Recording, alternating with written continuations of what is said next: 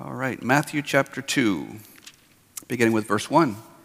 And may we hear the inspired word of the living God. In the time of King Herod, after Jesus was born in Bethlehem of Judea, wise men from the east came to Jerusalem asking, "Where is the child who has been born, King of the Jews?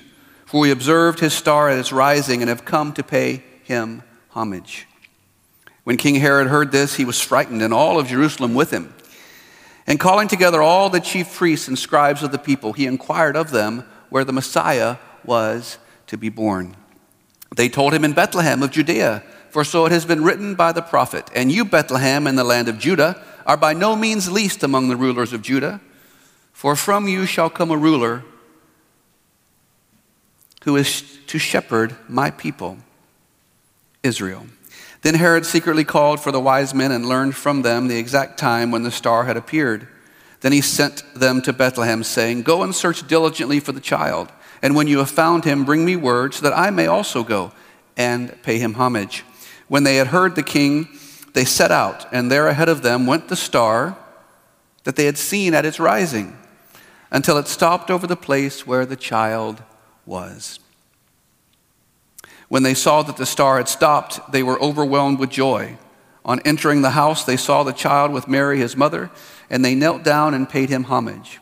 Then opening their treasure chest, they offered him gifts of gold, frankincense, and myrrh.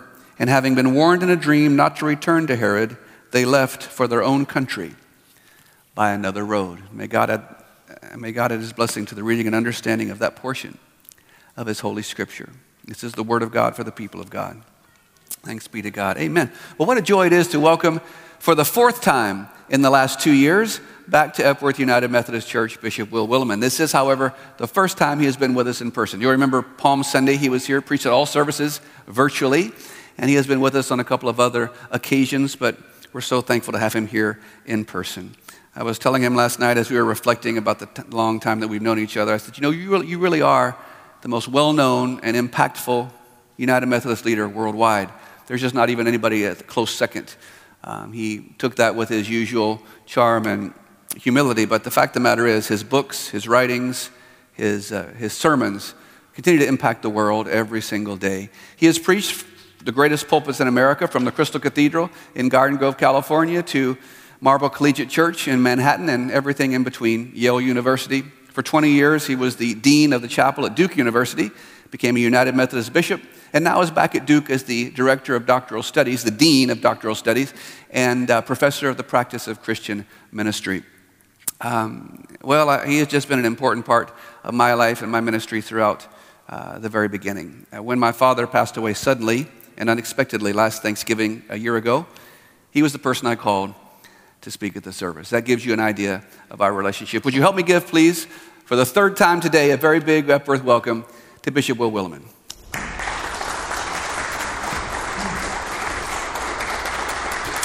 It's wonderful to be among you at this church that is going through such a marvelous renewal and renaissance, leading the way in our denomination.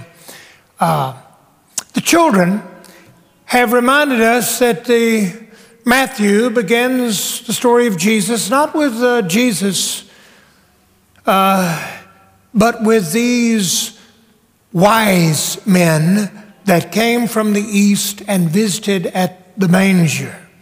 They're not called wise men, they're called magi. It's where we get our word magic from, magician. They were stargazers, astrologers, probably how they saw the star in the east. They're not Jews. They don't have scripture. All they have is a kind of feeling that something must be happening. They see the star, they come to the manger, and they just spontaneously lay out gifts for the baby, improbable gifts. What is a baby going to do with the gold and the frankincense and the myrrh? And they worship. And it's unusual because these Gentiles, these non-believers, are the first to worship. And in that sense, They're the first of all of you. There's some here this morning. You don't know much Scripture. Maybe you are not sure of why you're here. Maybe you are not sure about what you believe, don't believe, and yet there you are engaging in a strange activity that defines who Christians are as opposed to the world. Worship. You join those magi in worship. And there's a sense in which of all the countercultural different things the church does, there's a sense in which in the present cultural context, worship may be one of the most unique. I wonder, do we live in a world where the wonder that is worship has become strange? The modern world looks at you as you show up here on Sunday morning, and it seems strange. You're singing music that you don't hear on the radio. You're in this building that is bigger than it needs to be, more elegant, beautiful than it has to be. You're singing even though you may not be a professional musician. What is all that about? And behind that is the modern world's question that it puts to all experiences and relationships and events. What good does that do me? Will it fold out into a bed? Can you dice julienne fries with it? Can you list it on eBay and make some money out of it? We judge everything on the basis of its utility, its practicality.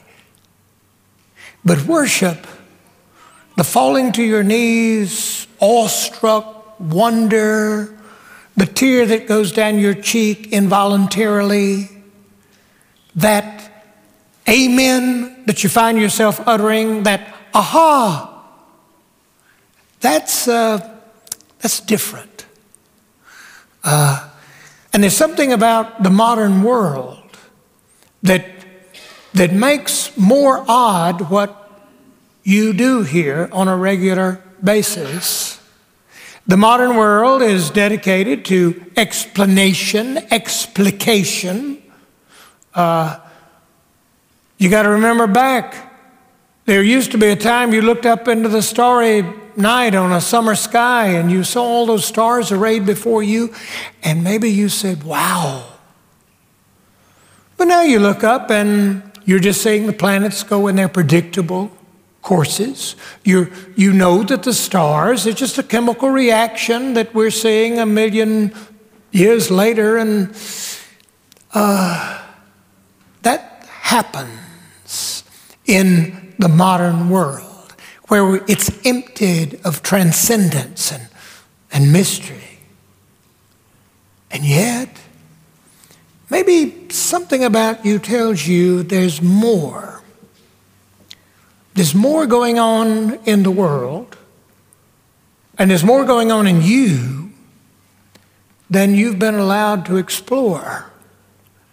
I remember I asked a Duke undergraduate, why do you come to Duke Chapel on such a regular basis? And she said, I like coming to church because you get to talk about stuff that you're prohibited from talking about in the classroom. You get to experience more of yourself than you're allowed to experience in the rest of the world. I think that kind of gets it right. And I'm saying that's kind of hard for modern people. One of the words that we use to define ourselves at worship is the word ecstasy. We're in ecstasy. And that word comes right from the Greek. Ekstasis means literally ex, outside, stasis, stand. It means literally to stand outside yourself. And I can't think of anything that is much more difficult for modern, rational, analytical people to do, then just for a moment to stand outside yourself. Not to worry about what other people are thinking about you. Not to say, how do I look? How am I doing? What am I getting out of this? But to just be in ecstasy.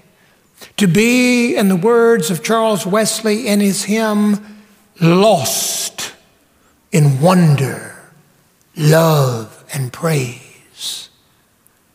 That's a different kind of phenomenon for most of us. And I'm wondering if that's one reason you're here. Maybe like the Magi, you've been attracted to some light. You're curious. You want to venture out in that unknown area that the modern world keeps us from. Years ago, Morton Kelsey did a study of Roman Catholic lay people and found out in interviews that the average Roman Catholic had had at least one mystical, life-changing, spiritual experience. And when he followed up on that, he found out the average person having had such an experience replies, "And I've never told anyone about it." Why? The next response, "They would think I was crazy." That's a fairly severe judgment to put on people's experiences. And Kelsey said there's like this policing going on in the modern world to make sure that you don't hear any voices that are not exclusively self-derived, to make sure that nothing gets to you from the outside, that everything you think and you feel comes from within you. Maybe, in a sense, you're rebelling against that. You're here. You're here listening for a word that doesn't come out of you but comes to you. You're exploring an area of your life and reality that's unavailable to you otherwise. Or the world says, oh, you Christians, you just escape the reality of the world. You come inside there to this unreal world of worship. Maybe. Worship is not an escape from reality, but a risky, wonderful probing of a deeper reality you don't get to approach in most of your life. And in such moments, maybe that's the key to life. Many of you are here, I bet, because there have been those moments, maybe not every Sunday, but those moments when you weren't thinking about God, you weren't looking for God, you weren't asking for God, you weren't in the right frame of mind, you had other things you could have been doing and were thinking about doing, and then during the service, what was it, a line from the sermon, or maybe something, a hymn that was sung, or just being with sisters and brothers in Christ, something, and an involuntary tear came down your cheek, or you found yourself moved, lost in wonder, love, and praise that was really, in a sense, being found. If you notice, the wise men came to the manger and they saw this baby and they just fell to their knees. They worshiped. They responded. They responded to this wonder of God with us, of God caring so much about us that God didn't wait for us to come to God. God would wait a long time for that. But rather God came to us. Emmanuel, God with us. God showing up. because we couldn't show up to God. That's worship. Is this hard? Maybe particularly for Methodist Christians. Sometimes I think our image of us on Sunday morning is we come to church to get our assignments for the week. Okay, this week, church, I want you to work on your sexism and your racism and be nice to sales clerks in department stores and recycle, and then come back next week and I'll give you another assignment. No wonder a lot of you, you look more tired when you leave than when you arrived. No, worship is that experience, responsiveness, reflexiveness to wonder that comes among us.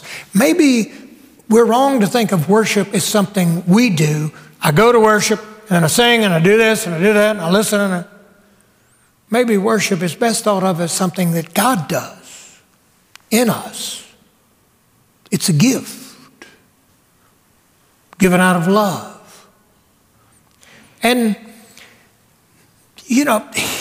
people in love do some weird things. If you've ever been in love, you can testify you did some weird things, like writing poems even when you're not a poet, and singing songs even when you're not a great musician, and sitting through an NFL football game even though you know nothing about a first down, and going to a concert even when you think Beethoven is a movie about a dog. I mean, you do weird things when you do it out of love.